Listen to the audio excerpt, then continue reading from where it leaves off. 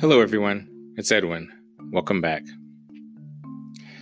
The first time I fell in love on Valentine's Day, I was 11 years old. And I was watching Lost in Space, which is a black and white science fiction show. And it was after school. During the day, Valentine's was uneventful. We may have exchanged some cards. I think I was in 6th grade at the time. But didn't have a girlfriend. Too young to drive. Like girls, but nothing, at that age, at least for me, nothing was happening. So I'm watching, after school, watching TV, and I'm watching the show Lost in Space. And my brothers, they'd always watched it, and I started watching it too, probably over the years. And they're in reruns. The show came out in the 60s. And there's an episode where the Lost in Space robot was fighting another alien robot. They actually referred to him as a robotoid. But it was, for those science fiction aficionados, the alien robot was Robbie the robot.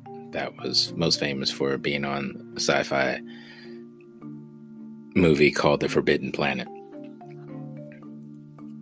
And in this episode, the Robinson's robot B9, as we later know, was fighting the other robot. And actually, he was more advanced than him.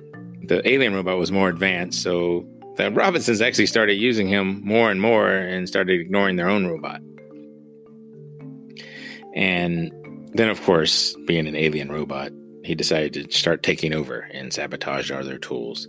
And the Robinsons' faithful robot B9 was able to outwit the alien robot and win the day. Watching this battle of the robots, I was like, I'm going to build me a robot.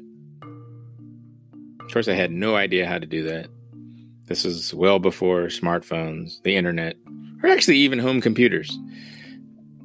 I was watching it on network TV. Didn't even have cable. So I'm watching the black and white on the black and white TV, watching this robot, which at the time, kids, we didn't know what the robot was. We thought maybe it was remote controlled. Later find out it was actually an actor in there named Bob May, who actually met in the early 90s. But at the time, in the early 80s, on Valentine's Day, remember, I'm still watching this show, and I said, I'm going to build a robot. And I think that would be cool to have a robot. How would you even do that? So I actually get on the phone and call the library. We have a pretty good library system, and they're pretty friendly, and they answered me and said, yes, we have. I said, do you have books on building a robot? And they said, yeah, we have books on how to build a robot. And they mentioned a few titles. And then I also called the bookstore. Back then, there were also things called bookstores. And they were the main way you found up-to-date information was you went to the bookstore. The library had pretty good information, but it was tended to be older. There's some perennial information, of course, that never goes out of date, especially if you're doing history. But if you're trying to build the latest technology at the time, there's not going to be the latest thing at the library, at the books. And I went to, there was no Barnes & Noble, or at least not in Pittsburgh. There was no Borders, which obviously, as the time of this recording, has been out of business. There was no Amazon. So I had a bookstore named B. Dalton Bookseller. And there's also a book called Walden's Book, which actually later were bought by Borders. But that's beside the point. There were these bookstores, and I asked them, do you have any books on how to build a robot? I had no idea what the titles were, the authors. I just said, do you have any books on building robots? And they had listed a few titles. And I said, okay. This was at the mall, a nice indoor mall. And so it's after school. Everyone else was out. Of course, I couldn't drive. Too far for the bus. And it's February. I don't recall it being really... Obviously, it was cold, but I don't recall it being snowy or anything. So this is 1980. There wasn't even a space shuttle yet. And woman, everyone hadn't really been back to space since the Apollo days. There was the not the Mir space station, but there was the Skylab that had fell to the Earth in the 70s. And so I'm sitting there after getting off the phone and then waiting for everyone to come home to drive me out to the mall because I'm going to build a robot. So I actually got a book by David Heiserman called How to Build a Self-Programming Robot. I tried to build a remote control car. My dad had a background in electronics, so he would help me. And probably a few months earlier, but I've never built anything like a robot.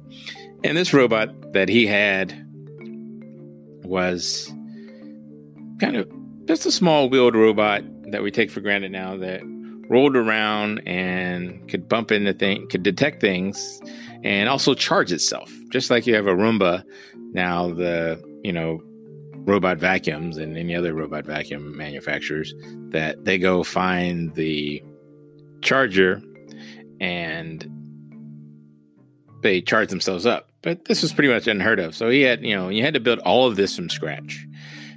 So you had to build the metal. Also you had to try to make metal, try to make all the electronics. So my favorite places had become Radio Shack and the hardware store.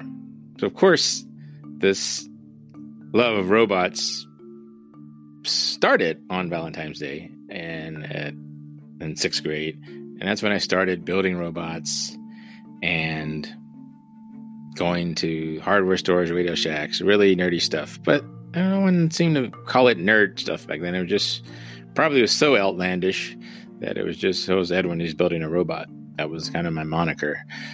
Everyone said, wow, really? What's it going to do? And of course, being an 11-year-old, it was going to do everything. And even the robot in the book didn't do much. It rolled around, charged itself. And looking back, he actually had some pretty interesting rudimentally artificial intelligence, where the robot could start remembering where it had been, just based on previous combinations of directions. We had called them alpha, beta, and gamma level intelligence. And all of this was written in assembly language, which I had no idea how to do. It was an 8080 processor, which is an IBM predecessor, 8-bit microprocessor. I think it had maybe 1 or 2K of memory. And all these boards and everything had to be hand soldered, and it was just a lot of work. I mean, I'd worked on that for the next several years just to get the base. My idea was I'm going to build the base, then I'm going to keep going up. I drew a sketch of what I wanted it. Going to have legs, and I started building aluminum, and never quite got done. Got different pieces working, maybe some legs. I get the legs to bend over, the wheels. Not too much in the arms. Didn't really, I drew some pictures of arms, never got that far. Was going to start working on the computers, and I kind of got bit by the computer bug because this robot needed a computer, which is a project in itself. You couldn't really just buy an Arduino or a Raspberry Pi or any of the small microcontroller boards. They were pretty much giant boards. They were kits, but they were hundreds and hundreds of dollars and far outside of my zero budget. My parents would give me some money, and I would go piece together what I could and go on whatever junk from junkyards and other robots. But, that started my first love of robotics, of trying to build things. And it really, for me, helped put a lot of things. I did okay in school, or pretty good in school, but didn't really gel. And I kind of started getting disinterested. But robotics, and which is why I always try to encourage kids to learn robotics, is it brings lots of things together, and it's really cool, and it really helps bring a lot of technologies, science, math, engineering all together. And it's really interesting to see some 30 years later, actually almost 40 years later, how these technologies are coming together and people are really into it and kids really like it. And so it's good stuff. So the next time I fell in love would be, probably 20 something years later, on Valentine's Day, all over again. And I'll continue that in our next segment. Stay tuned.